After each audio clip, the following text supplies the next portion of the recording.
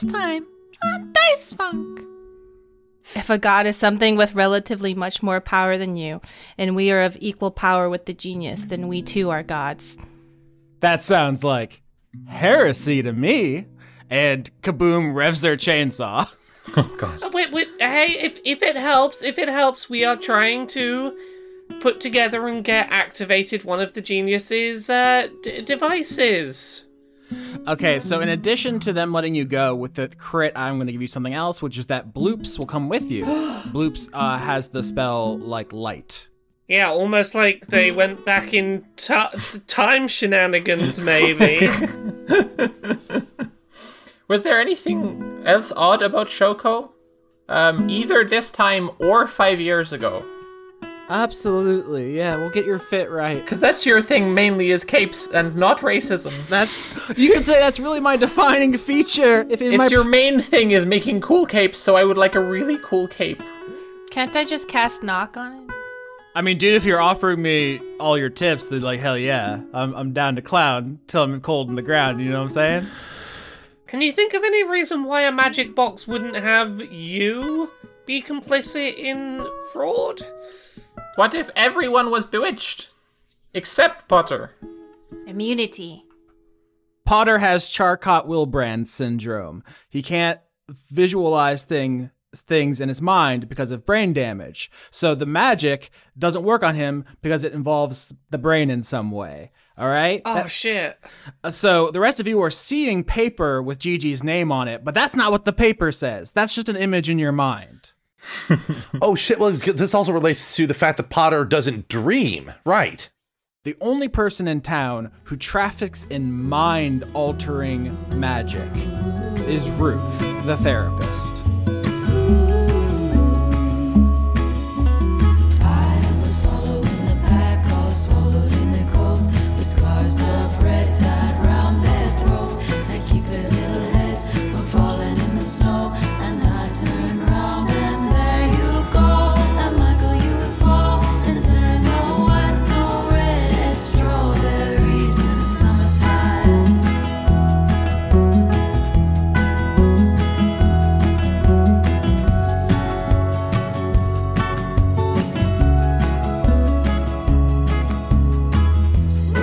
So Austin actually bought us all milkshakes, which was a nice move. Mine showed up in the mail. Laura, you got yours, right? Yeah, and Skitch, yeah. You got yours, cool. Yeah. So I guess everyone. Mari, you got. Wait, hang on. Mari, you got yours, right? I didn't get one. Oh no. My God. Yeah. Austin. There was a second one being airdropped to my house for some reason. I'm not sure why. That must have been yours, Mari. Sure, it's just another microaggression, or a milkshake aggression. I'm not allowed in Chicago anymore after the incident with the Packers game. Well, you come over here and you'll see, no Portillo's cake shakes for you. Oh, that's a threat. I don't know what a cake shake is, but that sounds amazing. It's a milkshake where they put a big slice of cake in it. It's actually pretty gross. I mean, I could have guessed that's what it was. That sounds amazing. Well, okay, you think it's going to be good, and then you order it. And what I think they should do is put the cake mix into it, because when they put the cake itself in, the texture is like, ugh. I disagree. I've had milkshake with brownie in it before, and it was great. So I don't know what you're on about. That sounds wonderful. So it's not like chunks of cake; it's like blended into it. So it's just like this mealy consistency. Okay. No, it should be chunks. You Yeah, lost me again. it should be chunks, Yeah. definitely. Yeah. And like nice and cold. Yeah. Oh gosh. Yeah. Like little cubed bits of cake that have been like frozen so that they're just firm enough, and then they Exactly. Pound cake. That's what it needs. The pound cake. a pound cake concrete. That is fantastic. I need to think of ideas. I'm having friends over in a few weeks. I got a whole like menu I'm setting up for them because I'm being extra poshy like that for them. So this is an idea of what to make for the dessert. So Nice. Oh, look at Skitch being very thoughtful about food and drink for others. I would recommend Hawaiian butter mochi. It's easy to make. Comes pre-made. Well, not pre-made, but like as like a box thing. And I think you can get it off Amazon. I grew up eating it, and then everyone's always impressed because they've never had anything like it, but they love it. I do like mochi, so that is intriguing. I do like low effort and people being impressed. I have a spinach feta and pine nut pie recipe, which comes out seeming very fancy and is actually really hard to mess up, like really hard to do wrong. So, it's fantastic. That, I have that floating around. Talking about food is such a podcast staple. Like every podcast I listen to, no matter what the ostensible topic, video games, like music, pop culture in general, there's always long conversations about food. It's a topic people find endlessly fascinating. And I always feel left out because I don't... You don't consume food? ...have strong feelings about food. Austin subsists on milkshakes alone. I feel like you've addressed this before, Austin, that you definitely have the vibe of someone who would subsist off of, like, the Star Trek food pills and not miss the taste of food at all. Wow. Yeah. A lot of people make fun of me because of the time when I only ate lettuce for 3 months. I lost 100 pounds. I was so sexy. It was great. But then I couldn't stay conscious for more than a couple hours at a time. That's even sexier. Just passing out, just fantastic. Oh, he's so aloof. Did you ever do Soylent? Like, do Soylent? Sorry, do you do Soylent? I've had Soylent. Chris and I talked about this on an episode once where I thought about doing it, and then Skitch and Chris both had done it, and I felt left out because I am definitely a Soylent type person, but I never actually did it. Mm-hmm. I think you should. I think you'd really like it. It does make you farty. Yeah, getting all your meals in the form of milkshakes would be exactly your jam. I've never had a food I didn't like. There are some things about it I can warn you about, but I don't want to discuss them on air because it goes into territories. But speaking about territories, I think we're about to invade some territory in Grendel today, aren't we? Are we the colonizers? That's a weird segue. Smooth seg. Look at Skitch hopping in on my territory and doing the forceful segues. The seamless segue. What are we talking about here? I'm proud of you. Seamless in that it describes nothing about the situation accurately. So I guess there's no seams if it's not connected. You need to be connected to have a seam. That's right.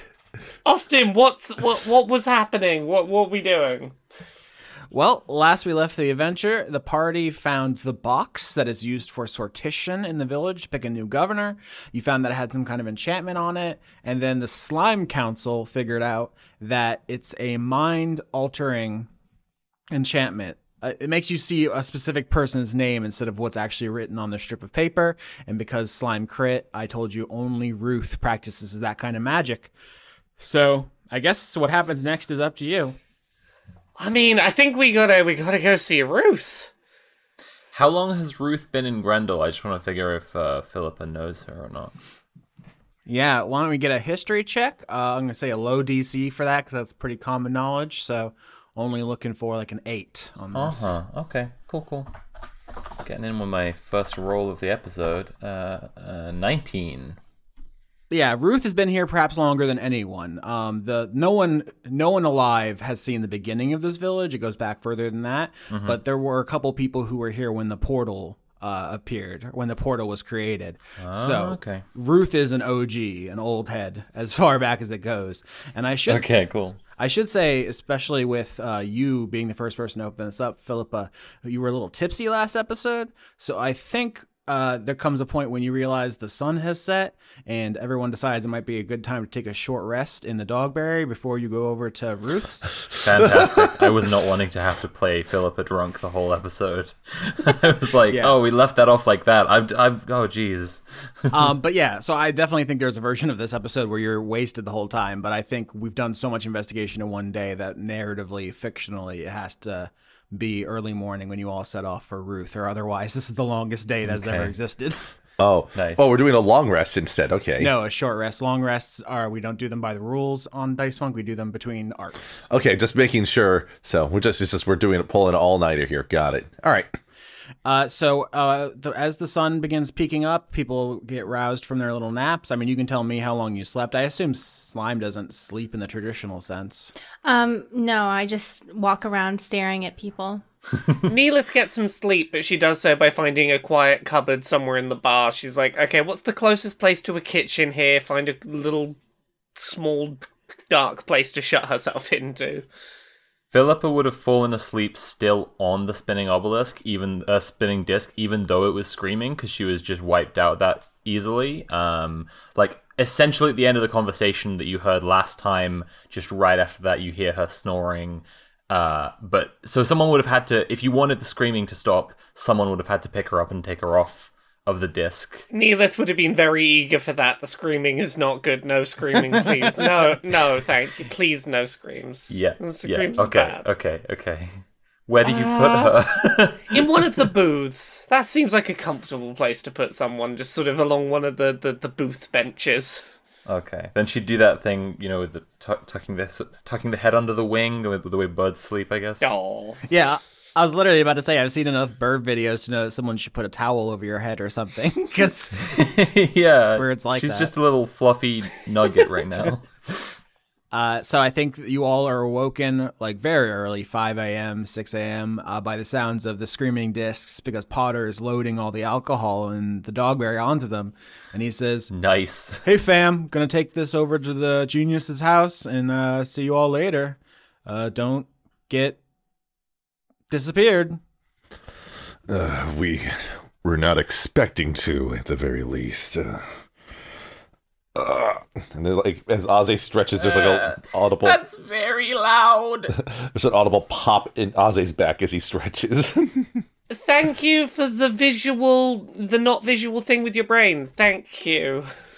Don't thank me. Thank an ill-fated mountain climb. Rocks are sharp. Rocks are sharp. Thank you, mysterious sharp rock. Shout out to Sharp Rocks and all you do. Bless up.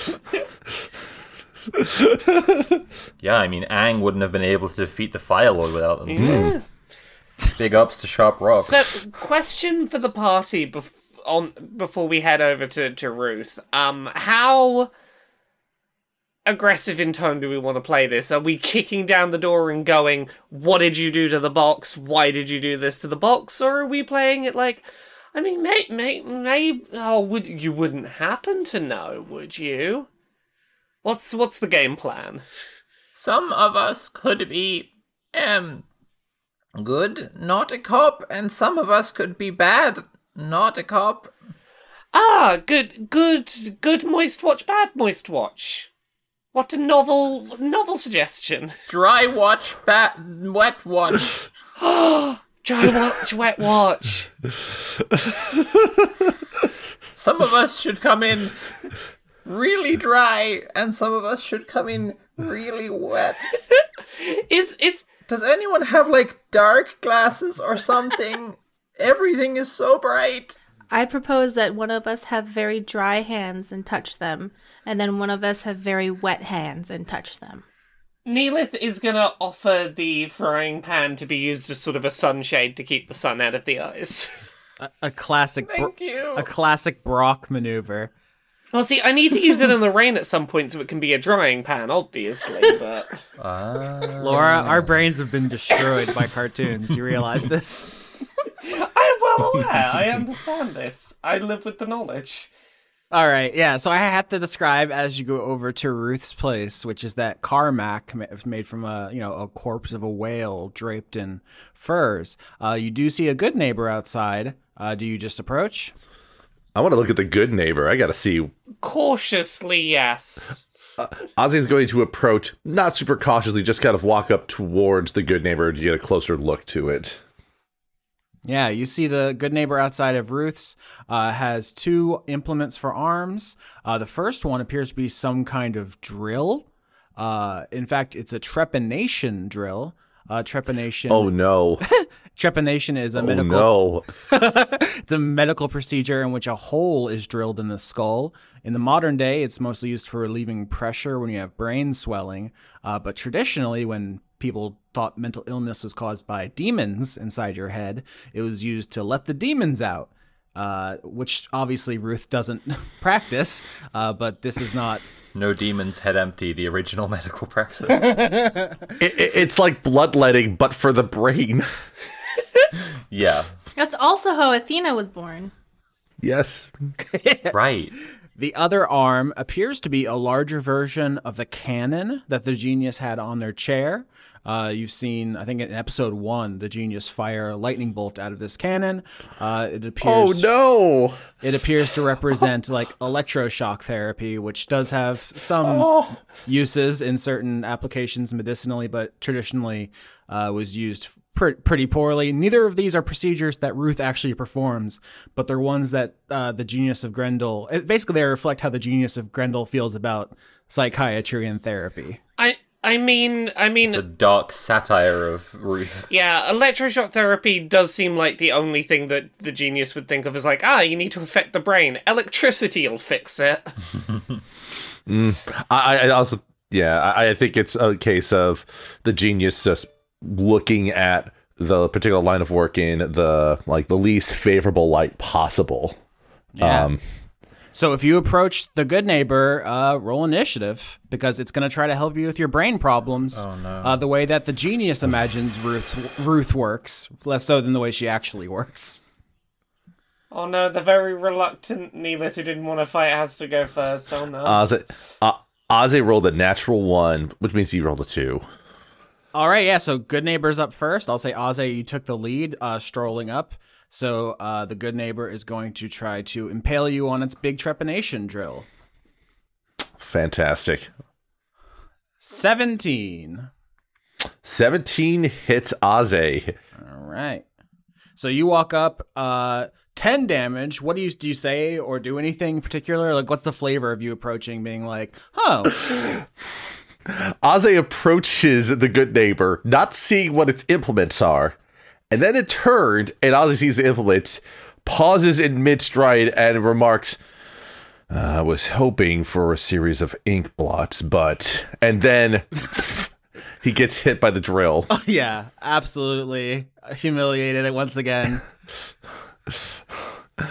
Yep, the drill slams into you, and there's a spray of blood as you are pushed back.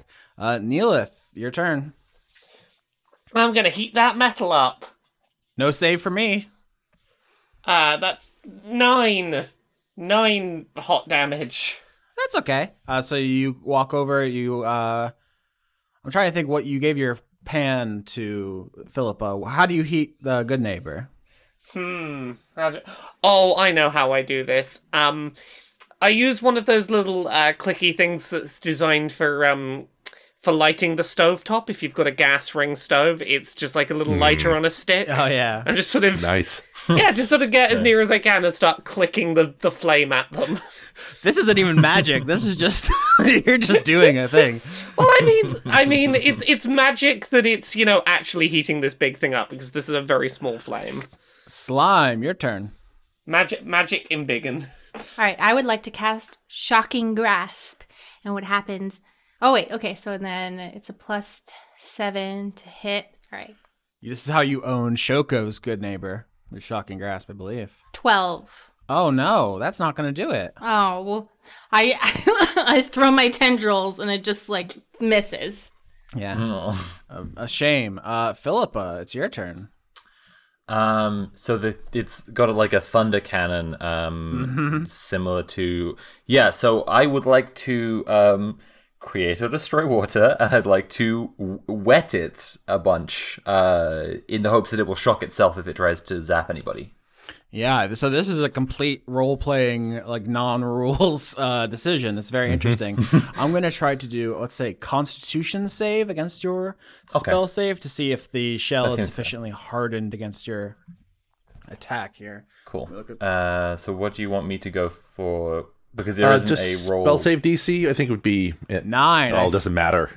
Yeah, I fail. So you create water. It rains down on the cannon, and there's a couple of sparks from it as water seeps down between the panels that make up this cannon. So if it fires it, it will take damage as well. Very interesting. Very creative. Thank you. Love it. Love it. And we're back to Aze. I had enough of a splitting headache before this whole thing started. I did not need any more. With that being said, Aze is going to attempt to just try to hit the good neighbor with Guiding Bolt. Should I roll with disadvantage for being in melee with it? Yeah, it's trying to drill your skull open. Yeah. Well, let's see here. 16. Not gonna do it. Oof. So Aze blows another first level spell slot, trying to shoot at the good neighbor, and like the bolt just sort of arcs up and hits against like the carcass that is the the carcass that is Ruth's place. Yeah, so at the end of your turn, it's going to use its legendary action, which takes all 3 of the charges that the legendary action can possibly take to fire its cannon. Specifically at... So the lightning bolt is going to go through Aze and into Neelith. Yup. I didn't want to hit 2 people who were in touch range because that wouldn't my visual doesn't support that. Lightning bolt is a dexterity save. 19. I'm slippery. You can't get me. Aze rolled a 13, so he's going to get hit by the lightning here. He's getting the shock treatment. Oh, wait, no, I don't want to reference that movie, do I? Anyways. Is it problematic? I haven't seen it in a while. The sequel to Rocky Horror. No. Yeah. 24 to Aze and 12 to Neelith. Also 12 to the good neighbor because the water inside the cannon causes a short circuit and a panel blows off, followed by a wisp of black smoke. Nice. So we're back to the good neighbor. So that was a legendary action at the end of Aze's turn. The good neighbor is going to try to finish the job of trepanning your skull. Oof. 26. 26 will hit Aze's AC, and no matter how much damage you do, you're going to knock him out. Uh-oh. Oof. Yeah, 10 damage. So paint me a picture of Aze being knocked unconscious. This was not intentional. Just Skitch decided to approach the good neighbor, but it is interesting is the person we've seen do therapy on screen is also the person who gets washed by the therapy robot. So Aze was reduced to 1 hit point after the lightning bolt. So he was already kind of like rough standing before the good neighbor. There was a cough, a bit of a sneer as he tries to say, this is not nowhere near as helpful as the one at my establishment. And as he grumbles to himself, he looks up just in time to see the trepanation drill come in and catch him pretty roughly on the cheek, casting him onto the ground unconscious for the time being. All right, so when you get knocked unconscious in Dice Funk, there's a negative ongoing consequence. Do you have one in mind, or you want to think a bit? The easiest one I could think of is, at least for the immediate, would have been like disadvantage on concentration checks. Okay, yeah. Just I'm not sure if that's that might be a bit much. I don't know, but that's just the first idea that came in my head. Mm-hmm. From like the concussion, basically, of getting hit in the head by a giant drill. Right, exactly. Yeah. All right, Neelith. So the only lesson that Neelith has learnt from what she's just seen is therapy can only hurt you if you engage with it. if you stay away from therapy can't hurt you. Therapy can't hurt you. My therapist, therapy can't hurt you. Therapy. Right. Let's do it. Thunderwave. I'm making a 15-foot cube. You've got to do a Constitution saving throw. 22. That's 9, so you take, what, 4 damage? Or is it 5? 4. Zap. Zip, zap, zop.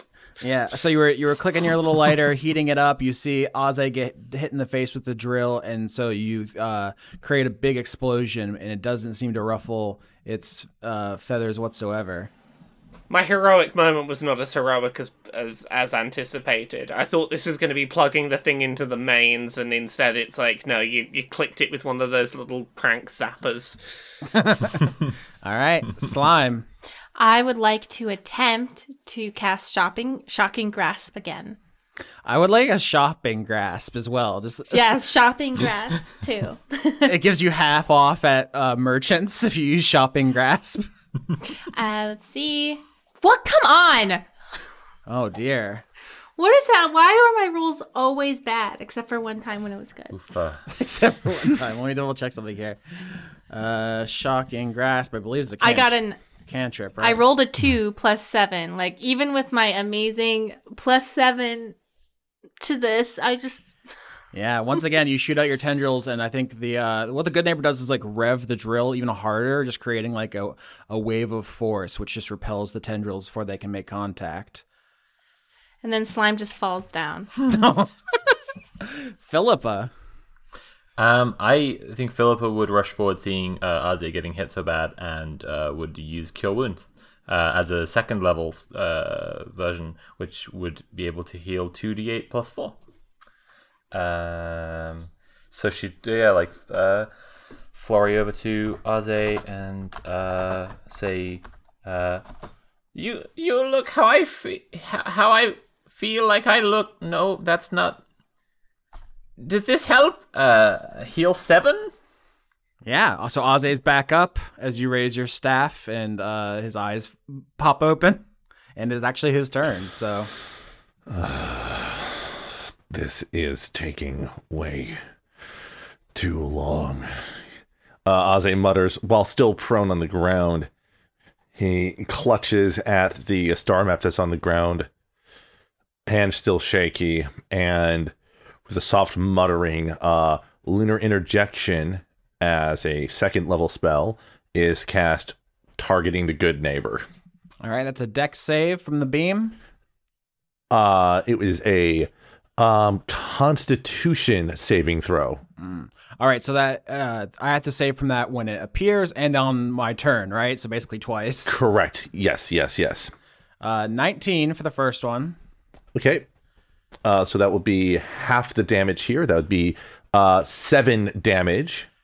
I'm gonna rule. I could use my legendary action to lightning bolt again, but because Philippa sabotaged it with the rain, I'm gonna rule that it takes a turn to recharge now, which means it goes back to the good neighbor, and I have to save against the moonbeam again. 9. And that's an additional 11 radiant damage. All right, paint me a picture of Aze's glorious comeback, because that's enough. Aze's eyes open. Blood like staining his face and eyes as he glares up at this good neighbor. There is a gritting of teeth as he grips the star map, raising it shakily from the snow, and then the clouds part above. If there were clouds that were not there previously, but then suddenly appeared so that they could part for this cutscene animation, obviously, and then a white pillar of light pierces through the sky directly on top of the good neighbor and causes it to begin to quake and shudder before it just ruptures from the inside and collapses into a heap before him. Aze maintains the moonbeam lunar interjection for just a bit longer after the job is done. At least as long as it takes for him to get up onto his feet from everything. That was like a Final Fantasy spell. That was crazy. It was like the Guardian Forces from Final Fantasy VIII, where every time you summon, you can go up and make yourself some nachos. Yeah, we have to insert an extra 2 minutes. I'm sorry for those who had to sit through the last 2 minutes of superfluous sound effects and animation that Austin added. If that got removed, then that's fine too. But Ozzy then just stands up and rubs across the blood on his face with his free hand. His mutters, "I better hope we get some good answers now." Yeah, so if you're holding the moonbeam through it as it's on the ground and has been pierced and is coming apart at the seams, I think the last thing it tries to do is point the cannon at you and tries to finish you off for good, when Philippa's sabotage causes the cannon to blow up and take off half the rest of its body before the moonbeam finishes the other half. Just extremely cinematic. Slime notices Aze's exposed brain. Can I get a little taste there, friend? Let me just get a little. Well, little they lick. almost licked, but they stopped themselves because they realized it probably would not be appropriate to lick without asking permission. Fortunately, I don't think like there's any exposed brains in this case here. It's But to the outside observer, Slime's just staring at Aze's head wound and going,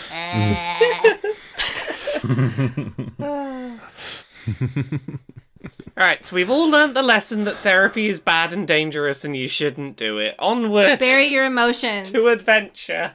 Somewhere out there, the genius is like, yes, I have proven my point. All of this was an elaborate plan to get Aze to stop going to therapy. So you let yourself into Ruth's Carmack. You just like lift the flap. I think you see Ruth like cowering on the other side, maybe like underneath her bed or something. Like she's wrapped up in blankets because there was the sound of a terrifying drill and then a thunder wave and then a moon. Like things were exploding and rupturing and firing, and she is a little flump. So she is shivering in fear under her blankets when you come in. Yeah, it would sound like the apocalypse out there. Jeez. I guess, yeah, we come in and Philippa goes, "We have come to talk to you dryly, and there won't be any wet." Oh, we've come to talk to you wetly and there won't be any dry. The duality of man. I hate you. normally when I come here, I'm seeking help and therapy. But at this point, all I care about is getting answers, Ruth. Yeah, I think Ruth looks at you all, sees Aze's terrible injury, and is at first, a look of concern goes across her face, and then she does her latent, low-level mind reading that she's always doing as a flump, and detects a, not the exact intent of your visit, but like a low-level frustration and suspicion you're carrying with you, and her look of concern for your injury melts into a look of concern for her safety with the four of you being heavily armed. What can I help you? I'm just gonna be really direct with you.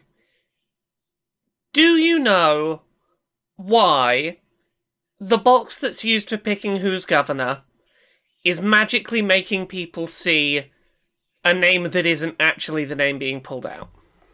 Yeah, you see the Rorschach on her body, the colorful ink blots shift really quickly, like as if you're seeing the gears in her head spinning, but it's just the Rorschach moving quicker and, swirling faster, red and blue and green and yellow. And after she has kind of gone through the mental process of realizing she can't really lie her way out of this one, she says, "Oh, so can we have some tea while we talk about this?" I see no reason why not to. I would like some tea. I appreciate that you are not trying to not talk about this, so sure, tea sounds lovely. Well, there is an inherent power imbalance here, she says, getting like tea supplies and setting a table for the group. She says, "I am a flump, and you are four heavily armed individuals with a history of violence. So there's only so much I can do." I mean, have any of us given the impression that we would hurt you? I mostly have a history of reading. "Oh, hello, Philippa. I didn't see you at first. I was focused on Aze's terrible wound. How are you?" I won't consume you until you're dead. Don't worry. Hungover and disappointed that you are clearly rigging elections and things like this. It's bad. Well, I wouldn't say elections. They're not votes, you see. Also, to be clear, the reason we have the weapons is that there are big metal murderous attack types all around town trying to do very dangerous, hurty things. The weapons are to protect and serve you, not to... We did not come here with weapons to go, "Hey, answer our questions, we have weapons." That's not how we do. I'm very sorry that you think we would do that. I hope you remember that you serve the community and not yourselves when you are forced to pass judgment on me. I hope that you remember... That's a weird thing for you to say when you've maybe rigged a not election. They're not votes. No, but you are circumventing the system by which we pick a leader, and that is not good. Ozzy's going to just walk. Ozzy's just going to walk over as all this is happening and just lay out on like the couch that therapy happens on while nursing his head wound. Yeah, so Ruth pours you all some tea, some breakfast tea, because the sun is just rising. She was awoken by that terrible battle outside. And she says, "And will you serve yourselves or the community when judging your comrade who has unleashed these robots on Grendel?" Well, we're still trying to figure out how best to create a justice system in Grendel. It's complicated. I am so glad you said that. Complicated. It's difficult to make complicated choices for others, is it not? Yes, but I feel like you're about to try and twist that to mean something else. Are you about to make a false equivalence that voter fraud's okay? They're not votes. I can't stop saying it. It's not even my choice anymore. I'm possessed by a demon that makes me say they're not votes. Ruth says, "The magic of this place prevents me from sharing the specifics of my patients' minds with you.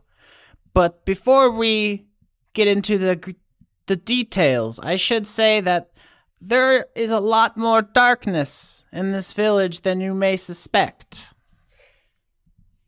I mean, I suspect that there was quite a lot, because otherwise what's the season going to be about? Oh. This village was founded by people who were not safe elsewhere. Goblins, demons, flumphs, people who were either defenseless or persecuted. There are many people outside this village who would see it destroyed. So why would you rig a sortition then? Because I have seen the minds of the people who live here. Some of them are filled with darkness, some of them are filled with ambition, and some of them are empty. Truly empty fools who can be prodded into doing what is right. Ruth, that is not how you make a democracy. Yes, because they're not votes. Look. You don't get to be the arbiter of what is right. Your job here is as a doctor, not as a dictator. Look, Ruth, I could ask you a bunch of questions about why you're doing this, and I'm sure they would all just boil down to for the greater good. So instead, I'm going to ask you, is this the first time you've done this, or has this been going on a while? Before any of your time. And at this point, Ruth pointedly looks at Aze and says, "If I recall, it was Master Voya's idea." It was her idea that only certain individuals could be trusted to be put into the governorship. As a being that consists entirely of individuals who all vote for a decision, what you've done is irreparably harmful. Even I, an inhuman hive mind, knows this. Are you going to do something if we want to tell everyone that you did this? Because we have to. Because what you're doing, it's not okay. If you wish to tell the village, I do not have the power to stop you. I do not have any power at all. That is what this is about. I only can affect my environment in a very limited way. And yet you still infected it in the worst way you could possibly do within your power. It is not only me. That is what I am saying. There are other people involved, some more powerful than I, and you expose their secrets at your own risk. Someone has to expose the secrets of the powerful at their own risk, because if nobody will, then the powerful can oppress the weak, and that is not justice. The problem with that is that we don't know who else is involved in this. If we don't know, then they can silence us. Well, to that point, Arze, let's get back to Ruth. Who else is involved? Why are you being cryptic? Why just tell us. I would love to. As I've said, the magic of this therapy literally prevents me. You're saying that these are people who are powerful enough to put our lives in danger. Yes. Okay, that's clue number 1, Moist Watch. She'll say, I do not ask that you trust me. I have abused your trust. However, if Voya's trust meant anything to you, Aze, I would ask that you consider not destroying what little defense we have here. Do you know how many kingdoms would love to sweep up Mount Grendel and take what we have here to control the portal? The only connection to a world of bountiful riches, undefended? All I want to say to you, Ruth, is can you see it from our side? Because right now, we've got you admitting that you interfered with, and for years have been interfering with, the agreed upon system of how we pick who's in charge, and you cannot tell us why you have done it, or what you are protecting us from, or what steps we can take to counteract that problem. You're giving us nothing to work with other than trust me and let me keep manipulating the town to mysterious ends with no explanation. Can you understand what position you're putting us in? You know the boundaries of your own magic and what you can't tell us and what you can tell us. So if we're being pragmatic about this, from your point of view, the best way for us to agree with you and want to uphold your conspiracy is if we can understand it. So the best thing we can do is learn more. Do you see? You should tell us what you can tell us. Could I roll persuasion or something? Because I feel like that's where this is. I rolled a 28 to try and help persuade. Well, first you rolled a -8, but that was wrong. With a 28 roll, there is a way you can frame this in which she can give you something useful to help you here. Specifically, I'll say, Neelith, because you rolled the 28 here on persuasion, if you can ask who in the village that you can talk to who can give you a view of this, which is not bound by this magic, she can give you a name. Look, Ruth, we want to understand why you did this, and we want to believe that you had a good reason and that there is some logic behind what you've done. So if you could tell us someone we could talk to that might help us to understand what's going on, that would really help, because right now you're asking a lot of us. It is too much to ask for you to trust me without concrete details, without proof. I understand this. If you would like a specific anecdote which proves the need for what Voya and I have done, ask Pastor Very about the calamities in this village which have been avoided, and you will see how many lives we have saved. Okay. Okay. No fleeing town until we get back. You do not understand, Neelith. You can shape the world with your mind and shoot powerful magics and bring beasts to heal. If I leave Grendel, I will be dead by nightfall. You can never understand what it is to be a flumph. I understand what it is to manipulate other people's minds. The only thing stopping me from doing it to you is I was told it was wrong. But is it wrong to do it to someone who does it to others? Or is it justice? Think on that the next time you see me. My God, do you want to roll intimidation? Yes! That was in the chamber. I have a -1 intimidation, so it's going to go poorly, but it's 5. Okay.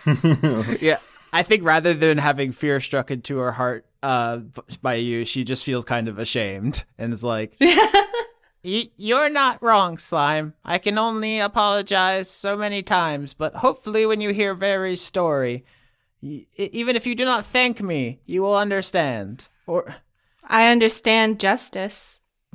do you? Can you explain No. justice to me? No.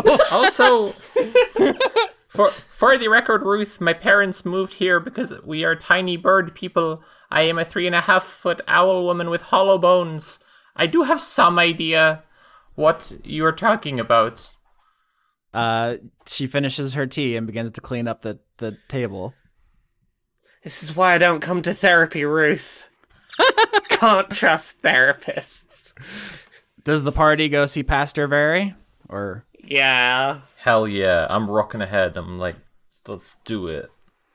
all right, yeah, you run out of the Carmack and towards Very's. You see the good neighbor outside is just double birdsing the igloo. I don't think the genius knows enough about religion or theology to even design an ironic weapon. It's just pure disdain. And so you can all crawl in through the entrance into the surprisingly spacious igloo down here. Very, who's a large pig man, is sitting in front of the altar with the 3 figures on it: bird, snake, cat, and maybe burning some incense, maybe reading a book. Mm-hmm. Hey, Very, we are here to ask you questions dryly and nicely, and it's not an interrogation. Not us, not the wet ones. We will ask you wetly. Oh, yeah, we're gonna be so wet with how we ask our questions, you ain't gonna know what happened to you. It's going to be mildly uncomfortable. You know, kids these days love to get wet, but you know who's the real moistness in our hearts? He pulls out a folding chair and turns it around and sits on it as he faces you all coming into his igloo. You, when we're done questioning you. Well, I was going to say the Lords, and he gestures towards the figures, but I am wet in their name, if that helps. Look, we're all wet for the lords. Listen, we have questions about sortition rigging. I understood several of those words. Rigging is like stuff you climb on in a ship. Questions are things that the Lords have answers for. Ruth told us. We know what's been going on with so the pre-approved selection of who's going to get pulled out the governor's bucket. I have a +7 on insight, and I wanted to, sorry, you go ahead. You're gonna. Also could pose the question first before I say anything. Yeah, roll insight. Oh, catastrophic roll. Oh, a nat no. 1, so I got an 8. Come on now. Okay, so we got a botch and a 14. So half of the people who tried passed. I'll say, Oze, you do get the sense that when Neil starts talking about sortition, Very has no idea what the fuck you're talking about. Ruth didn't say he was in on it. Ruth just said to ask him about the cataclysm that's been avoided. So you start asking about sortition and rigging, and he's genuinely flummoxed. But because Philip botched, I think you take the flummoxed reaction extremely personally, and you're just like, oh, this is him. He's on it. He killed Master Voya. Get his ass. Okay, Moistwatch, I think we have to get his ass in some form, but we have not yet decided the method of justice in this town, so we're going to non-specifically get his ass. Let's go, Moistwatch. Philippa. Prepare to have your ass got, Pigman. Philippa. Okay. Yes. My head hurts a lot. And this Join the club. and this yelling is not helping it. Oh, is that Philippa from youth group? How are you doing? Oh, I'm good. I've been studying exchange in different populations. Oh yeah, I heard you were hanging out with the frost giants. Heretics, but lovely people. They pray to a god and eat food like everybody else. But bigger. So much bigger. Why aren't we getting his ass? I suppose we haven't decided how to get the ass yet. Pastor Very, there's things that are troubling me as of late, and I require insight into the ways of the world. Your head wound is troubling me, son. You might want to get that looked at. Aze will just remark, and then stagger over and slumps into one of the pews. Slime walks up to Aze and says, Aze, the pain of having your mind invaded and betrayed must have been terrible. I would never do that without your permission. That being said, can I lick your head wound? I should say that's a great opportunity to roll hit dice and heal if you want to. As Slime puts her corpse tongue on your What? noggin. I have to get permission first. I don't have any hit die left. Oh, we had a short rest. You can have one of my little healing foods. All right. Aze is eased up a little bit here. Aze just sort of sits and then looks at very cautiously. He'll say the wound upon my head is only Very lickable. is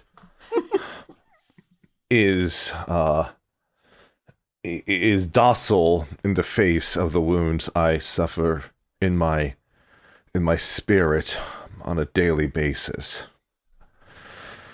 I feel that there is some grand sense of dread looming upon me, and I'm not sure if this sense of impending doom is something that is familiar to others around in Grendel.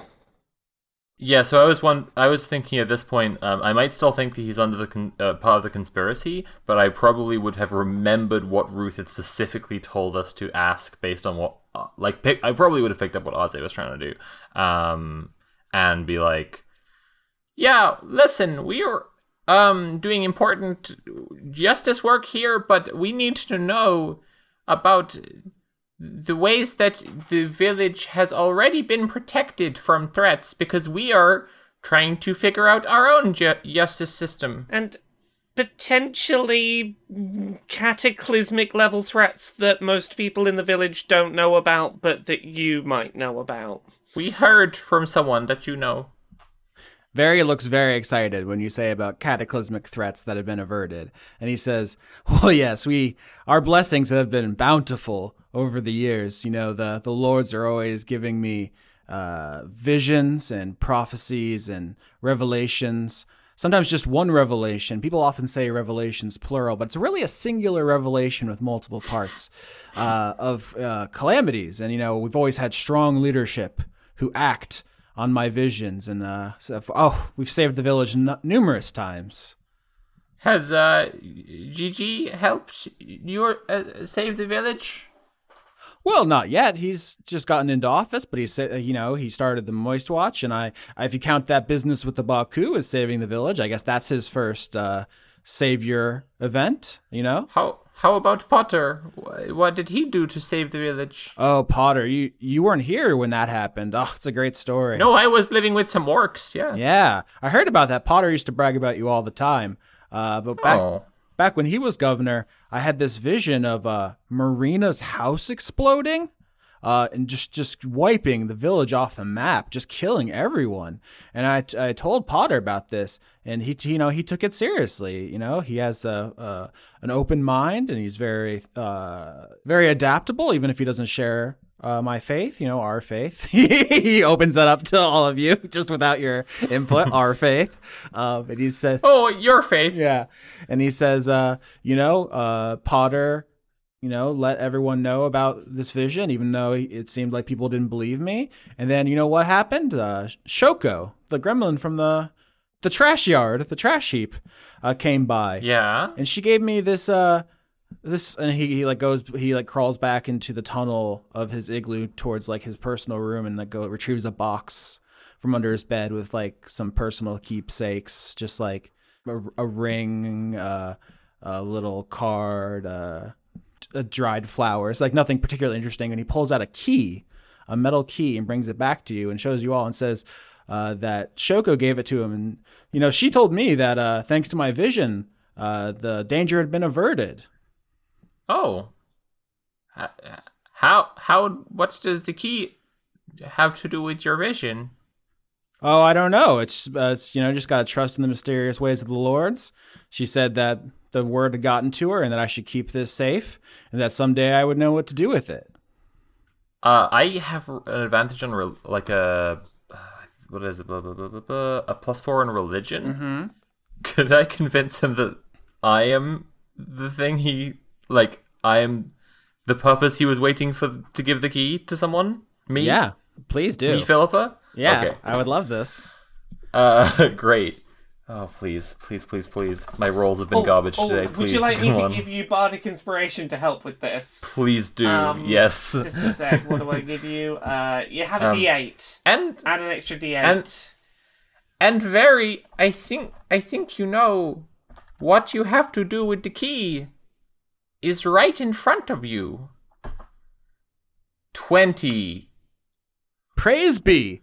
I've been waiting for this day and just hoping, and here you are, Philippa. You're back in the village. It's a case for a beautiful celebration, and I'd be just tickled pink if you'd have this key. Thank you so much. It is what the lords want. If they were real, yes, thank you. And she takes the key.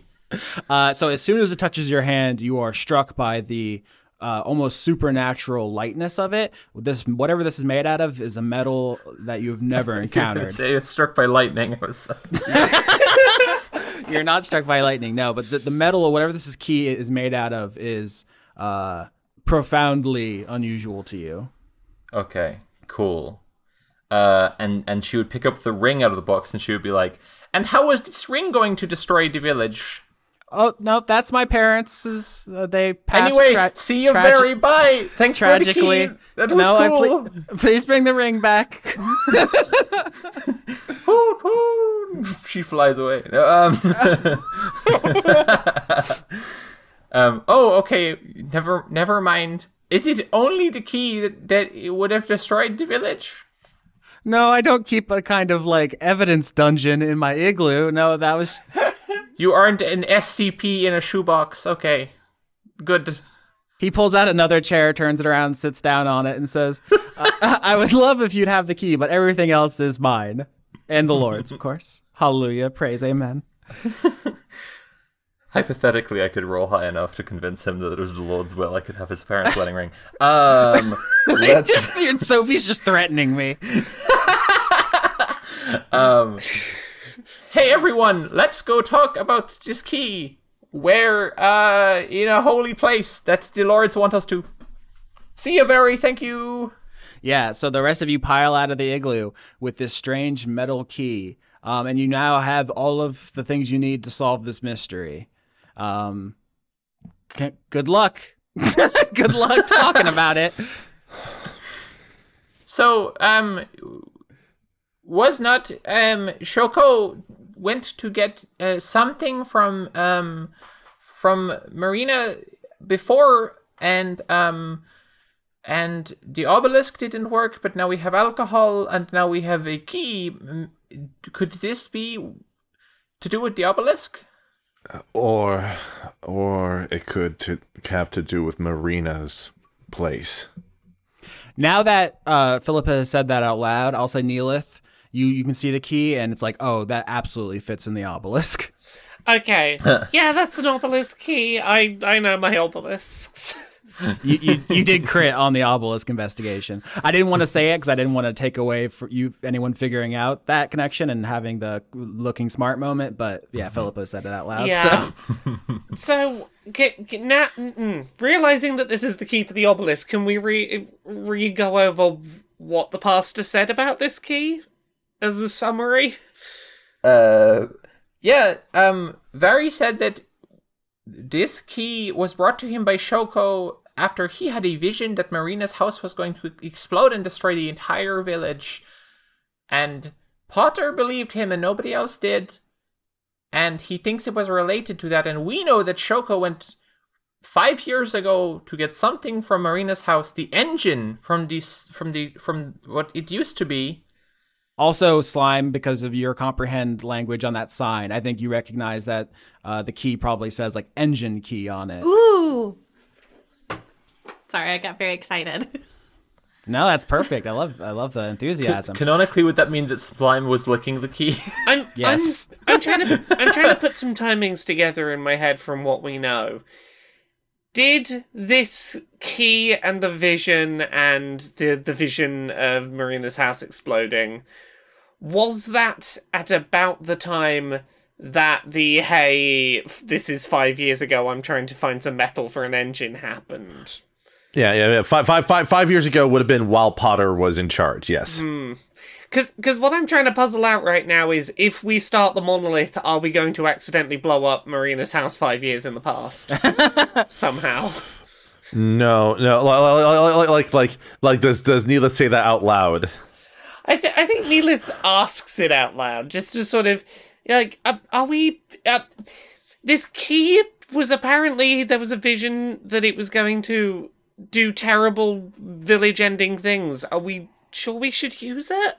It already didn't do terrible village-ending things, and philosophically I ascribe to a determinist point of view.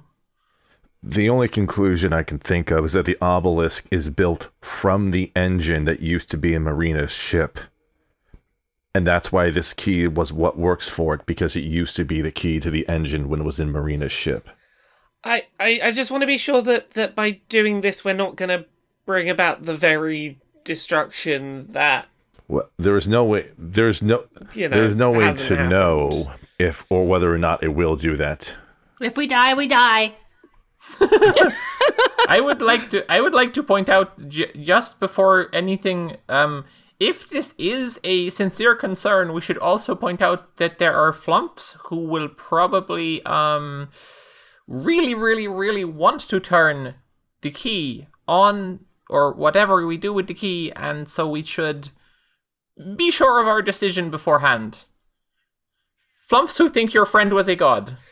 Yeah, that's why I'm bringing it up now. Like, I'm going to be honest, there is a bit of my head that just goes, I'm not going to be happy unless I know what this monolith does, because I fundamentally want to trust that the genius was trying to do the right thing, whether their methods were right or wrong, and I know I'm the one who brought the concerns up, but also I know that I need to turn that key in that thing and find out what it does. I'm just, when it goes wrong, I want to have deniability that, like, I said it would go wrong. you understand what I'm on about, right? Well, you could always just register your complaints and then give the key to whoever, Kevin and Kabloom, and then they will probably turn it anyway. I mean, I'm going to turn the key. It's my obelisk. I found the obelisk. Oh. I feel very ownership over this. It's not my obelisk, I know this, but also I want to turn the key. If that's okay with everyone, can I turn the key? If Slime is done licking it, you can do what you like with it. Only death reigns eternal. Let's go. I mean, look, we've not been told anything by either Ruth or by the pastor that suggests don't turn the key, so I'm going to turn the key. Did you say death reigns eternal? Yeah, only death reigns eternal. Okay. Wow, Slime is cool. Yeah. Ozzy does not offer any resistance, but he seems very downtrodden at this point. Regardless, as we make our way over to the workshop. All right. So you all go back to the geniuses to finish this arc. You have the fuel for the monolith. You have the key. I think as you approach, you can hear the sounds of Kaboom and Kablam working away somewhere. In fact, I think there's like the smashing of bottles because Kaboom and Kablam are taking all the alcohol Potter brought and feeding it into the the obelisk, I think right into the mouth part of Genius's face, which has been built into it. They're all just dumping bottle after bottle in. And you are you have the key, which is the last piece of the puzzle here. And so you can go down into the basement and see them. They still have their chainsaw and slingshot in their tentacles. They've never seen them without them. And when you walk in, they say, "Hello again, friends of the God Genius. Have you returned for good?"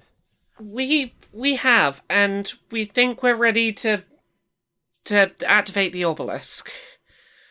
The God Genius's inventions were made to be activated. Wherever you are, Genius, I'm putting my faith in you that this is something good. Neelith, you see that there's the little display with the fuel gauge is now full. The Genius's obelisk is completely full to the gills with booze. Where does the key slot in? Is it like an eye socket of the face? I think Up one nostril. if there'd been a whole body, I was gonna say the belly button. I don't know why the belly button feels right, but I'm gonna say right nostril. Wait! If this kills us all, I want to have said this before I die. Yippee-ki-yay, turn the key. I turn the key.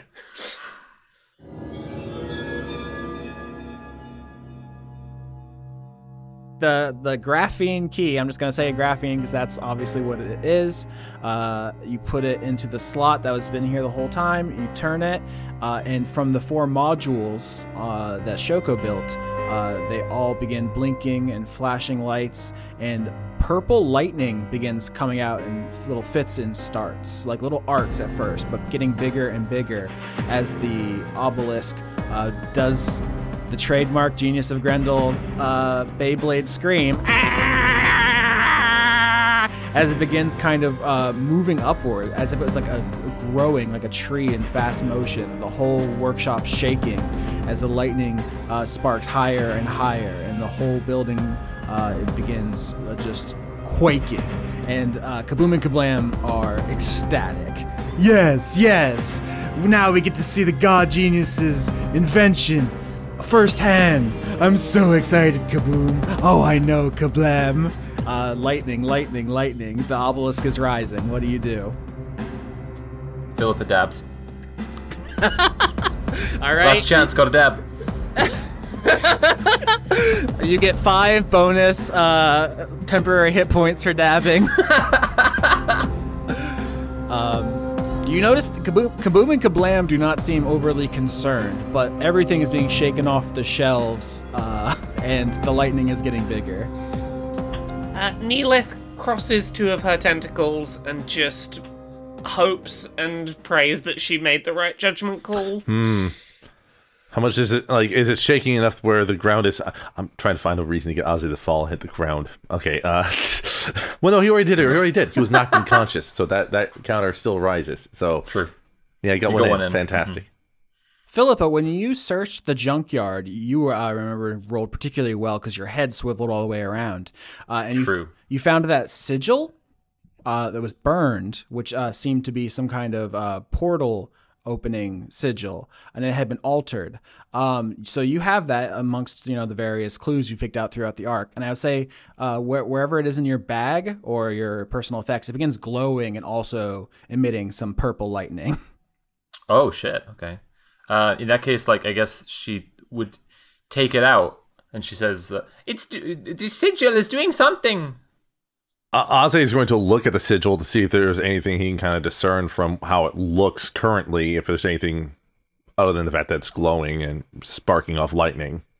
I mean, it's glowing, it's sparking off lightning, and you have seen it in action once before. The Genius opened up a path to the Dal Core, the Dreamland, and you get the sense it's about to do something very similar. I have a feeling that this is going to end up pulling us somewhere. Should we all hold hands? As you say that, you hear a voice say, "No, idiot! I'm coming out!" Oh, it's Shoko. It's Shoko. Oh, heck! Yeah. Shoko! Yeah. So you're holding the sigil up. You see the lightning coming off it getting stronger and stronger, and then the sigil snaps in half with an explosion. Having been used too many times in rapid succession, it is destroyed as a portal opens up and Shoko the Gremlin leaps out. She is a almost rabbit-like humanoid, the smallest person in the village, long ears, welding goggles. She actually is sporting some items that are familiar to you, not with hers necessarily. In one hand, she holds a book, which has clearly been burned, centuries, millennia ago, an ancient tome burned black by some forgotten fire. And the other hand has a glove on it, tipped each finger with sewing needles, which are hooked into some arcane system, which both crackles and cackles with power. Chris was very specific about this glove when the genius made it. Cool glove, it's very unsettling. Where or when have you been? 5 years ago, bitches! That stands to reason. Does wearing Freddy Krueger's glove make you say his catchphrases? Maybe I need to do some more experiments. Maybe it's just how I am. Also, hello, Philip. I didn't know you were back. Hey, nice to see you. I've been studying economies and justice. As long as you're not dropping rocks into the gears. Disreputable little child. Hey, I mostly dropped small animals and drinks bottles. Okay, well, that's adding a dimension to Philippa, huh? Nasty little ne'er-do-well. Well, we should get out of here. As she looks around at the shop, which is like shaking itself apart as the obelisk breaks through the basement and up into the first floor and continues rising. All right. Well, Aze will try scrambling out with everyone. Yeah. You notice Kaboom and Kablam make no effort to leave the basement. Naturally. Glorious. Yes, glorious. A miracle. Enjoy staying down in the basement so that we don't have to change the sign at the front of town that says how many people live here. It was nice to meet you both. Have fun blasting off again. Oh, we will. I don't know what that means. Why did they say it like that? As you get up to the first floor, you see that the walls are not just shaking, but almost orienting themselves, like as if everything in the shop, the walls, the furniture, the experiments are all made out of like Legos that are being pulled apart and put back together in different ways. How long did it take you to bring me back? From my perspective, I was only gone a couple of minutes. Months? Years? Literally just a day. Smarter than I thought, but not smart enough. The genius would have solved it in an hour. I mean, we also got sidetracked with a whole other very different thing to deal with on the way. We've been multitasking. There's a bunch of big machines all over town that we scrapped, and they're just sort of lying around. It's funny you say that because as you exit the workshop, you are all struck by the image of all the good neighbors walking towards you. All 14 of them are marching including towards... the ones that we destroyed. Yep, the one whose spine you snapped with the anaconda is crawling with its like arms across the ground. The one that was wrapped up in webbing is just rolling like a log. Just like that popular tale, Iron Giant.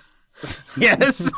But yes, like the ones you left alone are just walking regularly, and the ones you thrashed are doing whatever is within their power to come back, summoned by the obelisk, which now busts through the ceiling of the workshop. As the genius's face is now grimacing at the whole village as purple lightning shoots out of it from every direction, and the building continually breaks apart and rebuilds itself in new, exciting orientations. Hey, Shoko, what's about to happen? Well, it's an experiment, you terrible little child. You don't know what the results are until you finish it. Okay, but what is it trying to see will happen? Yeah, usually experiments have like a hypothesis, an expected, predicted result. The genius wishes to harness the power of the machine. And I've worked on a failsafe for the good neighbors, just in case they aren't ready yet. Okay, can you level with us about what the best possible and worst possible outcomes are here? The best possible outcome is the genius becomes god of time and space and bends reality to their will. Yay! The worst outcome is we need to clean a big mess. No! Okay, I think those are... we have to have a conversation about best and worst, but those are outcomes. Aze will then remark and say, What is the interest of the machine in this case? The machine is an enigma. We've studied it all of our lives and we don't understand it. Do you expect me to explain the machine to a mortal? Yes. It's far beyond you, hobgoblin.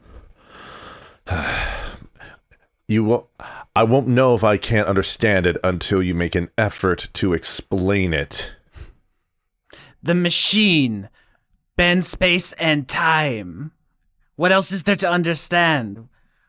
That didn't seem very complicated. That's not what I asked. I like you, Slime. Philippa would like to turn it back to Shoko and be like, Hey, so, I'm feeling like I would like a big mess to clean up, because I don't know how I'm feeling about someone becoming a literal god of space and time. But, you guys have known the genius for longer, so... votes, maybe? If he becomes the god of space and time, he can clean it up for us. The good neighbors finish coming from all across the village to sit in a ring around the workshop, which is still changing second by second. The obelisk reaches its maximum height. It is now like an antenna sticking out of this constantly reorganizing building. And the lightning begins to calm down a little. But this commotion, this building, which is tearing itself apart as, extremely powerful time magic arcs all around, is drawing some attention. And you see villagers begin to approach as well. What? How are we feeling, Moistwatch? This is sure seeming ominous and like that was maybe a bad idea. I don't know. I am happy to go with your judgments because you guys have known the genius for a lot longer. I think that they try and do the right thing. I think that the good neighbors were a genuine attempt to be helpful, to be positive, to be supportive in their absence. I want to believe that they wouldn't do this if this was going to hurt us, but I also know that they do not always think about the consequences of what they're doing, and they sometimes do things that they think are helpful that are actually quite dangerous and threatening. So their attempt to be helpful to the village was... And she would just point at Ozzy's gaping skull wound. So the question is, we have two bodies who claim that they would be doing what is best for the village. And the question is, who do we trust when both are claiming to have the same goal and are using different means that might be dangerous to achieve those goals? As you say that, you hear 3 blasts from the moist signal.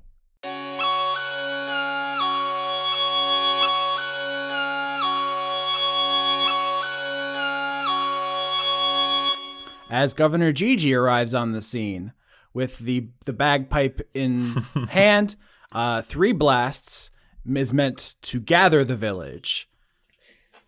Hey! There's a big obelisk, and it's going to make the genius into a god of space and time. Maybe. Somewhere between that and making a big mess. There's a big spectrum between the two. The governor looks around to the assembled villagers who are still arriving on the scene of this quite wild spectacle of a building constantly breaking and reassembling itself as a obelisk with the genius's face rises out of it. And he walks up and he, Governor Gigi sees the people and decides now's the time to make a speech. And he says, "Fellow Grendelians, I have been waiting to receive word of all the evidence in the case before making a judgment, but it appears that the time is now. We must charge the genius of Grendel with all of their crimes. We must see justice done. And you hear a murmur run through the crowd of people going like, I mean, yeah, that makes sense. My robot was flipping me off. I saw that robot take a chunk out of Ozzy's head. Yeah, everyone's mumbling. Look, everyone. I know that the Good Neighbor robots have not necessarily gone to plan, but I will defend the fact that I think the genius was trying to help, was trying to support us, was trying to be a good friend in their absence. I do not think it was an act of malice. He is a benevolent god. Neelith, the Drow and Toril have a saying about good intentions, you know. Good intentions suck massive turds. We have an entire season about that. Season 2 is about the Drow saying that. I know that good intentions don't mean I know that good intentions don't erase the consequences. I want to see the good in my friend. I want to see the good in my friend. Gigi has not yet heard the evidence, and we will discuss lots of evidence later. But also, the robots have been pretty garbo. The governor says, "Thank you, Neelith, for your contribution. That's exactly what I would expect from the upstanding Moist Watch, which I established to bring order to this community. So, I will begin by reading the indictment, and then we shall move on to..." The genius was part of the Moist Watch. You can't praise the Moist Watch without praising the genius. Without him, we have a dangerous balance of wet versus dry. I have made things very wet. Yeah, you hear people, muttering amongst themselves about this. They're like, "Yeah, the genius did protect us," and someone says, "Oh, so they're just covering for their friend, huh? How many of us will have to die before they would, throw the genius under the bus?" All of you. Listen, friends, I don't think we actually have to condemn the genius to stop him to stop them from becoming the god of space and time, which I think it's not unreasonable to say that we don't actually want. Now, Moist Watch, we shall have time for the reading of evidence and the testimony shortly. Allow me to read the charges. First, assault. Second, battery. Third, destruction of private property. Fourth, destruction of public property. Fifth, menacing. Sixth, it just reads a bunch of minor petty stuff, just like spitting in public, rolling over the daisies in the flower bed. So it gets more and more petty as it goes on. Shoko, would the genius be in any danger if we stopped the experiment? You think you could stop the machine? It's too late, you dummy. Look. And the building is fully a flurry of activity now. You don't get. Yeah, I actually read the description of this ability with the monolith last week, and I think I did specifically say you construct a tall, indestructible monolith. Oh my god. Mm-hmm. Okay, well that resolves that one. Yeah, so who will speak? So basically, as this building is doing this cool thing in the background, the villagers of Grendel have assembled for a trial in absentia. Who will speak first? Neelith is going to turn to the governor and simply say, "You can't have a trial for someone who is not here to defend themselves. The genius is missing. I don't know what end goal you think you're getting out of doing a trial for someone who is not here to have any consequences. If you want to have consequences for them, wait until we find out where they are and what's happened to them, and let them face their accuser." And you also tasked us with determining what a justice system would look like. How are you going to have justice when we haven't yet figured it out? Okay. First, you actually can try someone when they're not present. It's called in absentia. Second... Well, you shouldn't. I have tasked you all with generating suggestions for the democracy, for the justice system here in Grendel, and the floor is open if you wish to contribute them now. This is a collaborative process with everybody, and Gigi, gestures to the crowd. Okay, well, in the I'm trying to pick a random D&D race to dump this one on. What's You're gonna pull a Marina, I see. Okay. Wow. Okay. In Kobold society that I studied, their exchange, one exchange was an exchange of justice. When a crime was committed against one party, that party would go to a mediator, and the mediator would have it known that this crime was committed by the perpetrator, and the victim could claim, right to retribution, to kill if someone had been killed, to take back money if something was stolen, but they would not do this because an eye for an eye makes us all blind, and to tell the mediator and for it to be the public record was enough in and of itself. While this is going on, I'm curious if whether or not I know something. Are there any languages that only the governor speaks in town? Is this something I would be able to know? Yeah, I think you probably know that the governor speaks Infernal and Abyssal, which are, I think, probably unique to them. I know Infernal. All right. Okay. In that case, oh gosh. Neelith in Infernal is going to shout at the governor. I don't know if you know this, but you're becoming the governor was rigged. Wow, interesting. Oofa. The governor obviously seems startled by this, like as if you had sucker punched him. He takes a step back, and seems at a loss for words. And at this point, I continue and I simply say, we have gone through a lot today. We have found out a lot. There is a lot happening in this town. Can you give us just a minute and not try and do a trial for our friend who is missing and we don't know where they are? And we've got this monolith that we need to work out what to do with. There are better things to be dealing with right now than you wanting to stage a big public thing for someone who's not even here to defend themselves. I will tell you what I know about what's happened. Just give us a minute. And Philip has still been lecturing the crowd on different justice systems she studied in the meantime, and she's wrapping up being like, and that was the Genasi one, but it was kind of silly and it involved a lot of baking, which really is very time consuming for a justice system.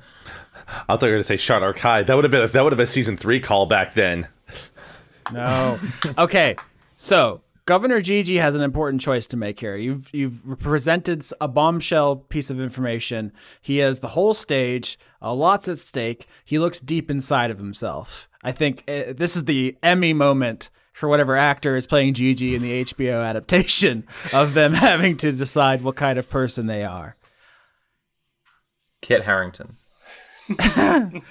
And Governor Gigi says, "Assembled Gradelians, an important piece of information has just been brought to my attention, and you all deserve to know. The legitimacy of my office has been called into question, and I move that we add this to the floor right now for everybody." And so instead of trying to hide from this or to bring you aside privately to try to sweep it under the rug, Gigi puts it all out there because he does genuinely want to do the best job. As Ruth said, he's just kind of a head empty do-gooder. Yeah, that was the judgment call that was made. That may have been the wrong thing to do, but Neelith took a gamble on, does Gigi know that this is the case or not? Yeah, no, that could have broken a number of ways. He could have been like, silence, fool, you mortal, I'll kill you. Or he could have just been like, oh, sidebar, let's talk about this. But he was just like, no, everyone needs to know. There's going to be consequences now. Fuck, sorry, everyone. Philippa says quietly to Neelith, like, Good job. I was filibustering. That's a portmanteau of fantasy filibustering. Ruth shakes her head mournfully in the background, and Governor Gigi says to you, Neelith, please address your fellow Grendelians and illuminate us. Okay, I didn't I wasn't ready for this to be a big public thing. I thought I was going to have a conversation with the governor about this, but okay, I guess we're doing this. The sortition system by which we have been selecting who will be the governor has for a very long time been rigged by parties that are sure they are trying to do so for the greater good, but have, regardless, had a controlling stake in who is in charge here. I don't know whether they were right or wrong to do so. I was hoping I could have this be something that I talked to the governor about in private and, worked through the rest of the investigation, but I guess it is a thing. And as you say that, Ruth floats up and interrupts and says, "Of course you would want to have it in private. Ruth, you're the one... Because you do not wish to be accountable to your fellow villagers. Just as, when the genius was being brought to justice for all to see, you wished to squash those proceedings. You think because you can kill anyone at any time, rules do not apply to you." Ruth? Yes. Look, does anyone in town know Zone of Truth? Put me under Zone of Truth right now. Ruth is the one who told me this. Ruth is the one who has been picking who is in charge here. I think very, sleds into the scene on a folding chair. And it's just like, well, I can cast Zone of Truth. Yeah, Zone of Truth me. Do it, now.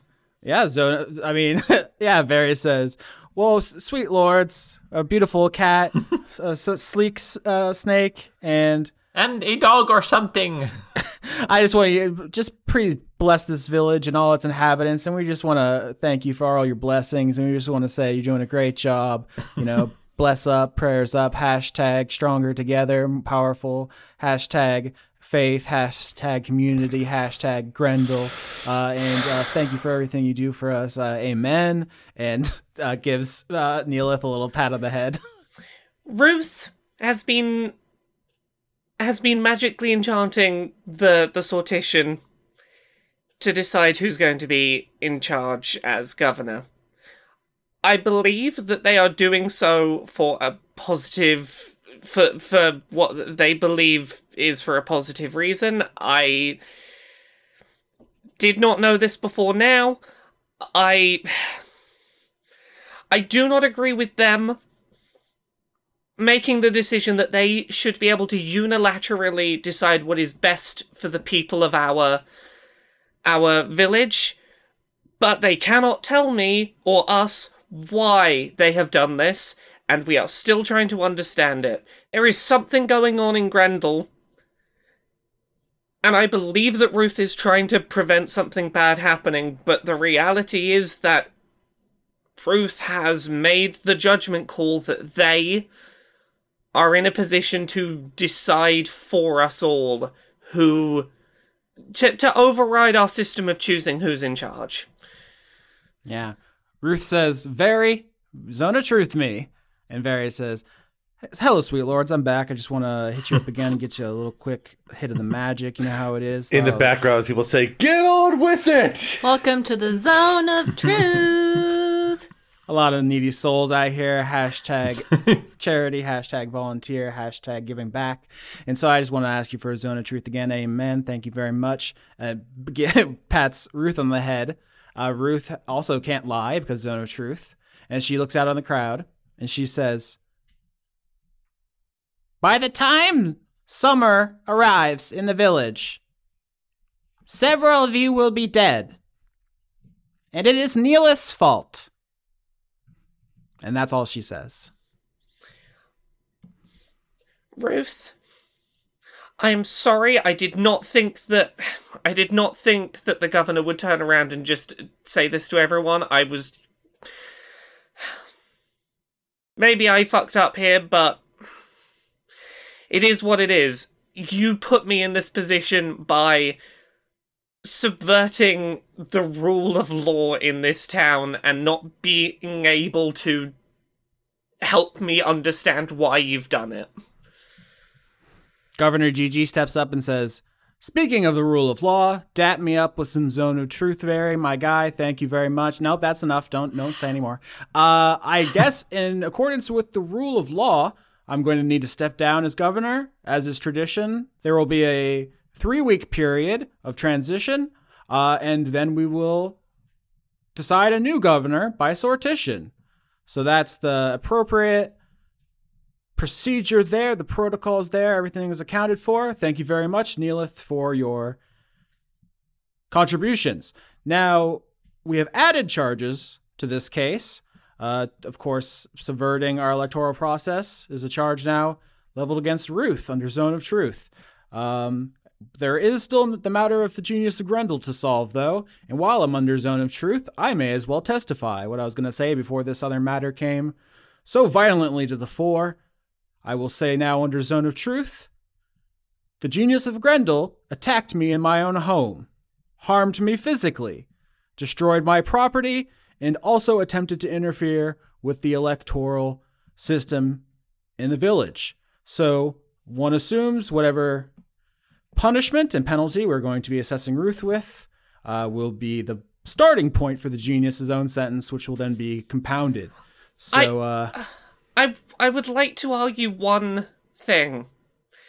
We would not have found out about the electoral fraud that has happened in Grendel if not for the genius knowing there was something wrong with the box. The genius is the reason why we knew to try and find out what was happening with the box in the first place. I think at this point, Very, who is very anti-genius of Grendel, I think steps up and says, Neelith, don't you think it's a little strange that you keep trying to get the Genius of Grendel out of any punishment? Is it because they're also a member of the Moist Watch? No, I am not trying to get the genius out of any punishment. The genius has done some fucked up things that do need punishing, but I am trying to also... I feel that it's important we take into account intent. Not just for the genius, but for Ruth as well. Because... as much as I may not agree with what Ruth has done, I genuinely believe that Ruth is trying to protect the village, much in the same way that I believe that the genius was trying to help all of us with the robots. I am not taking the genius's side specifically here, but I am trying to suggest that we take into account intent where we can, and to bear that in mind, and to not just have a laundry list of here is what someone has done on paper. So I think Potter's going to step up, also get Zone of Truth, and say, hey, fam, I just want to throw my 2 cents in here. The genius threatened me a lot, kept saying they were going to burn down my establishment, shoots arrows at people, greases things, kind of just does whatever they want, because what are you going to do? You don't have a gun. So that's just what I wanted to say. I don't know, Ruth seems cool. Thanks for the stuff, Doc. I'm going to sit back down. Bye. I'm trying to think of what Aze could say at this point, but a lot of what happened is kind of really hitting him particularly hard, given what has been told about, well, what the system was and who orchestrated it. I think we shouldn't persecute a potential god. Seems like it would go bad. Shoko says, you couldn't do anything to the genius if you wanted to. They're so far above you, you're like little ants. It's so cute that you think you could do anything. My point exactly. My question is a lot more about what we do with Ruth, because the genius, I don't know if they are plan on coming back, if they want to be a god of time and space, so... Irrespective of intent, there are consequences that we are aware of, consequences that are unfolding before our eyes. All we can do is to take account of whenever our actions are not in alignment with our best selves, and do what is possible to heal wounds, repair relationships, strengthen the community, and continue to proceed forward.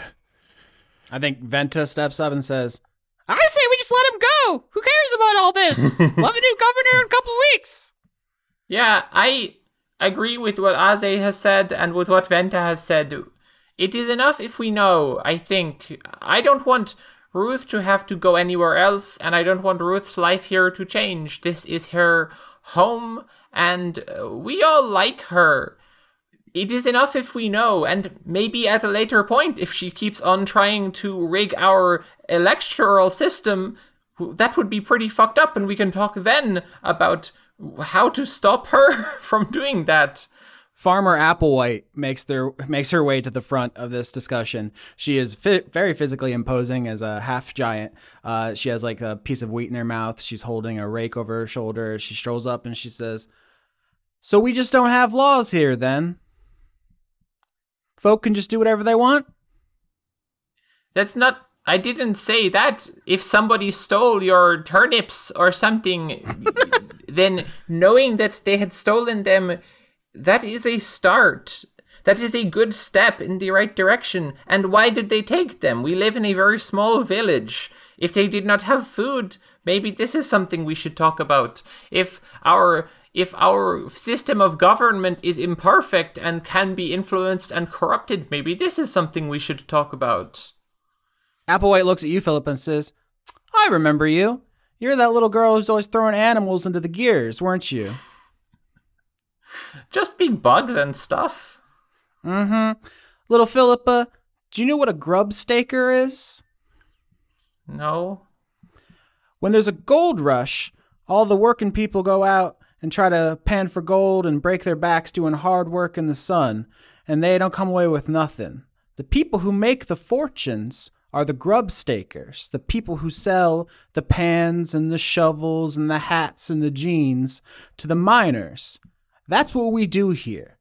The adventurers come up the mountain seeking glory, they die in the snow, they die on the surface, and we can share our food and shelter with each other in paradise because they pay us to die. If there aren't any laws here, if it's not safe here, if we can't do business here, then there is no here. What would make it unsafe? If there are no laws. I'm not saying we don't have laws. We all agree on what is ethical and what is not. You are asking for some kind of needless punishment. Sun Moon Stars leans over to you, Slime, and just whispers, "At what point are you just going to take over their brains and make them agree?" I said I wouldn't do it, but I do have a question. One moment. Okay. I have a question. What is the exact charge that we are charging the genius with? Governor Gigi says, "I can personally attest under Zone of Truth that I was assaulted and battered by the Genius of Grendel, and that they destroyed my property and public property and maimed several villagers." So they are not being charged by the giant robots, right? As an accessory to the property destruction and the bodily harm by the good neighbors, yes, in addition. So we don't know the motive. We don't know if the Genius of Grendel was defending themselves. We don't know if any of that. And we don't know the motive behind the giant machines that destroyed the entire village, because they themselves never did the action that took the machines to actually go out. That was a mistake. That was an accident that was unleashed. We don't know what the purpose was. It seems as if those machines were meant not to replace us, but to aid us, and they might not have been ready yet. So, how do we know that all of these actions didn't have pure intentions behind them, as been stated before? Yeah, Shoko says, "There's a couple of adjustments that need to be made. Sorry, my bad. That's my job. I gotta fix some." So how can they be guilty of something when their own creations were released before they were ready? And how do we know that they weren't defending themselves from you? Yes, they might have attacked you and destroyed your property, but why? We don't know. All they ever did before was set things on fire randomly, but they always had a reason for the more intense things. Governor Gigi does say, "I am sympathetic to your argument, Slime. I just want to let everybody in the crowd know that's still a crime. It's called criminal negligence." But continue, Slime. It's not criminal negligence if somebody else goes into your workshop and releases your creations. It kind of is, but it's fine. No one system of justice is going to be applicable to all degrees of crime, and I think we need to be willing to have tough conversations, crime by crime, about what is appropriate, because the kind of punishment that is needed for someone who kills for no reason is going to be so different from the punishment that's needed for someone who steals to not starve. This is good, and it leads to exactly what I wanted to ask you, Farmer Applewhite. What would you like to see done to the genius of Grendel? Would you like them not to be in our community anymore? Wish granted, they are not here. What do you want? What justice do you seek for someone who has already left? Or Ruth? What do you want of Ruth? Applewhite says, golly gee, I wasn't expecting all that, but if the genius of Grendel has already gotten what they deserve by leaving, then why not the same for Ruth? You said that law needs to exist so that our society can survive. And you would like to see every time somebody makes a mistake, every time somebody does something that not everyone agrees on, somebody leaves? Until what? There is no Grendel? We are just gone? We are just you? Is that what you want, Farmer Applewhite? Sitting on sitting on my throne of potatoes.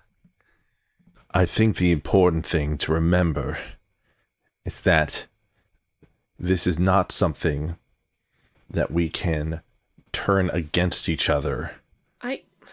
I agree. Look, for the situation with Ruth here, maybe we can talk about something that Ruth can do to prove to the community that they have our best interests at heart, and something to actively help support the act of us legitimately picking our governor the way we have agreed to do so. Maybe punishment for them is they're having to support the safe, proper running of the sortition for the next governor. Exactly. Our law has to result in something better happening for our society. Ruth says, it's already too late. You've seen with the governor immediately telling everyone that they were illegitimate and were going to lose all their power, that they were the right choice, and you've ruined it. You've made it worse. Suck my tentacles. Okay, I am trying to save your life, actually, Ruth, so maybe we can stop with the tentacles, actually. Hale says, now, I'm going to be honest with y'all, I wasn't really listening for a lot of that, but if anybody wants to try to do anything to the genius is my friend, so, I demand trial by combat. I'm just putting that out there. I got, a house full of artifacts. I'll just whoop your ass. I don't even care anymore. Trial by combat is traditionally reserved when we're at a complete impasse, and I would prefer to believe we are slightly more intellectual than this. I am statted for combat now, if that's how we want to resolve that. I just want to say, I'm putting it out there. I do have the paperwork Thank you ready. for letting us know. I think at this point, Neelith has basically shared all the input she can on this topic, and I think she's just sort of retreating into panicking about, oh god, have I completely and utterly fucked this up for everyone? I think Neelith is just retreating more and more inside themselves and getting very anxious at this point. Farmer Applewhite, you stand alone in the conviction that these people require some other kind of justice. We have heard from Venta that they should just go. We have heard from Potter that the genius, for example, does bad things, but he does not mind. We have heard from others that they do not want to see our society worsen for no reason other than one person's whim for revenge or some kind of punitive justice. Unless you have backing in the rest of the village that these people should suffer, I do not think this is the justice that Grendel wants. Yeah, so I wasn't sure if I should have like a whole list here to like cross-reference like this is a game we're trying to win rather than a conversation, but I do want to say Very also wants Genius convicted. Governor Gigi wants Genius convicted. I feel like no one is super hard against Ruth, except, I mean, the Genius was really the person who hated Ruth. The only NPC I haven't had say anything is Marina, who I'm scared to talk as because she's racist now.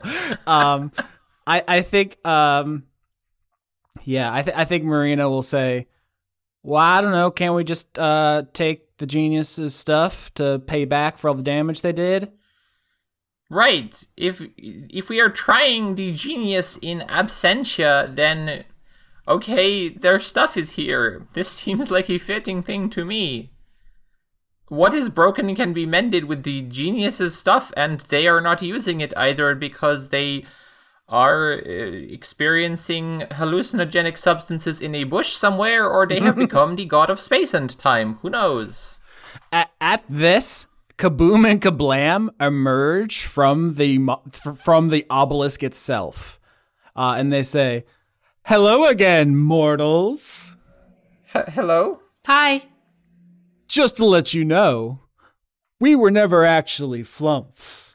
We were spells brought to life by the god Genius, and we have become one with the monolith. Okay, great. That sounds about right. I kind of figured. I just didn't want to be rude. All right, just letting you know. So if you want to take the Genius's stuff, you're welcome to fuck around, but you will absolutely find out. Find out what? Kaboom revs his chainsaw. That didn't answer my question. Just a heads up. You two are really not helping the Genius's case right now.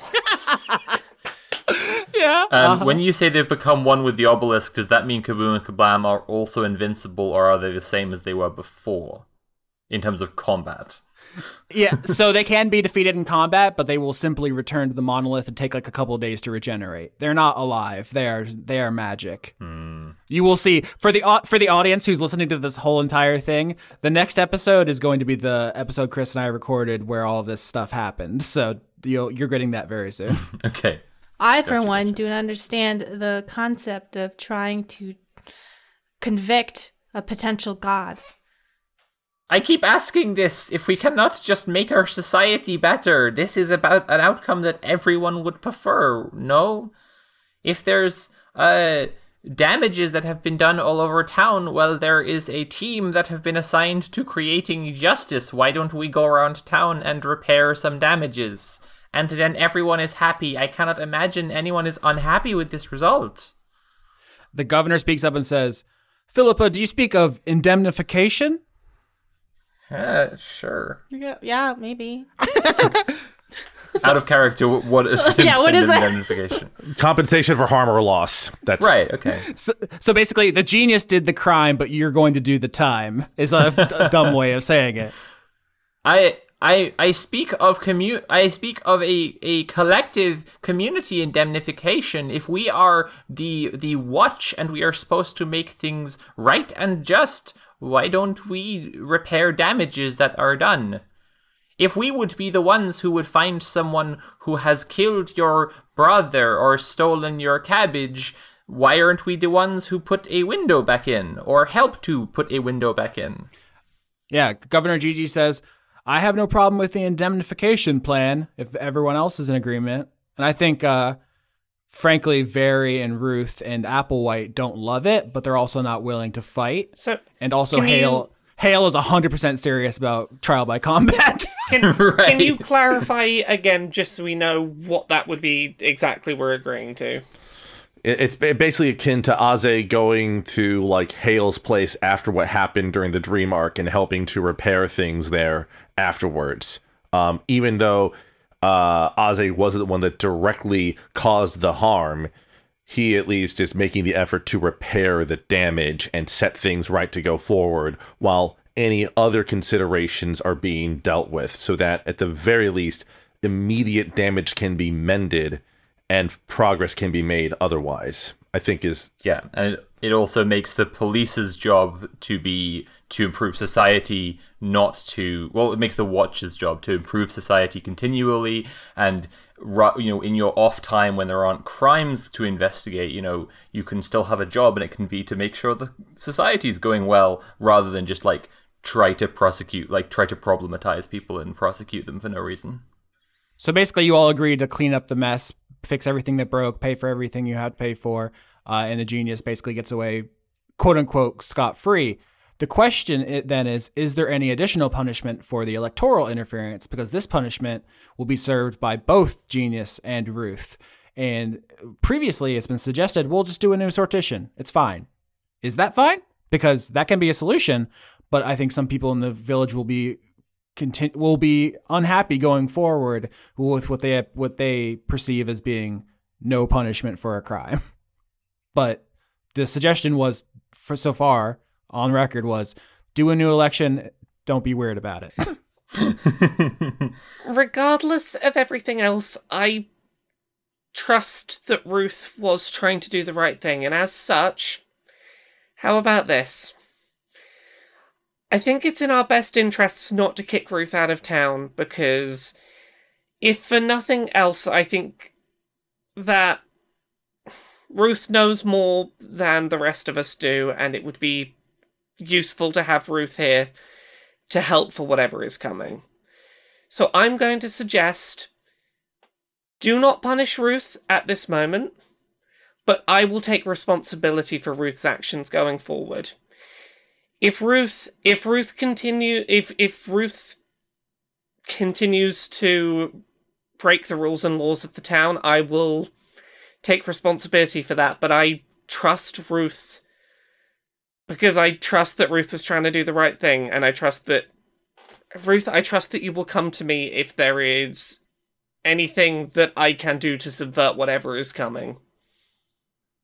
Also, Ruth, you have heard there is popular opinion for you to be forced out of town to your death, so, don't break the rules more, please. Ruth floats over to you, Neelith, and reaches out slowly with her tentacles to take your tentacles. I offer my tentacles in return. She holds them. Basically, she's holding your hand and looks you in the eye and says, "I am so sorry for what is going to happen. It is both of our faults." Don't be sorry. Help us to make sure it doesn't happen in any way you can. I would like to address Kaboom and Kablam. Is that the proper? Wow. Okay. Kaboom and Kablam, I would like to petition the machine. You would like to speak to an intelligence so far beyond you that you are like a tiny speck? So they cannot do it? So they're incapable of contacting me. I understand. The machine can bend space and time. There's nothing the machine can't do, darling. But they can't talk to me. I understand. They have their limits. Kablam fits a rock into their slingshot angrily and says, "Blaspheme again, little one, and see what happens." You just told me they couldn't do it. You're the one who said it. Shouldn't you blaspheme yourself? Okay, so it seems like Slime, you were trying to do the thing in Back to the Future where you call him the chicken repeatedly to try to get them to do what you want. I just thought there would be a way to to contact the genius in some way because I'm a wizard, and I thought maybe being hey, I want to put my soul up for something just to get some contact. I wasn't gonna do it. I wasn't gonna give my soul away. Maybe. The machine can grant you the vision that is the next episode. So basically, if you all, the machine shoots you all this purple lightning and you all receive, the next episode gets downloaded into your brain and then you all just know what happened. That's 100% how I want this to go. Consensual hive mind. Yes. All right. My fellow moisters, ask for your consent to hive mind. I will not read your mind. I will only input information. Chill. I consent. I want to get some fucking answers. As they let me into that beautiful wound. Others just sort of like giving Slime the longest stare. And Slime just looks back, no blink. You're not going to let me say no, so let's get this over with. I petition the machine and network in, and my little tendrils go across into everybody's ears. Okay, so you flow into everybody in the village and then into the obelisk, and you become one with the machine. So if you guys ever saw the movie Mario Brothers from the early 90s, where the king turned into a fungus hanging from the ceiling, I want you to imagine that, except it's going into everybody's ears. Okay. All right. And so the machine, which is a mysterious device whose gears stick out of the ground in the dump, it somehow warps space and time. And through Slime, it casts all of your consciousnesses back to when you first emerged from the portal to the Dalcor, when the Egregore first appeared in the village, and the Genius of Grendel picked up the sigil and took it back to their workshop.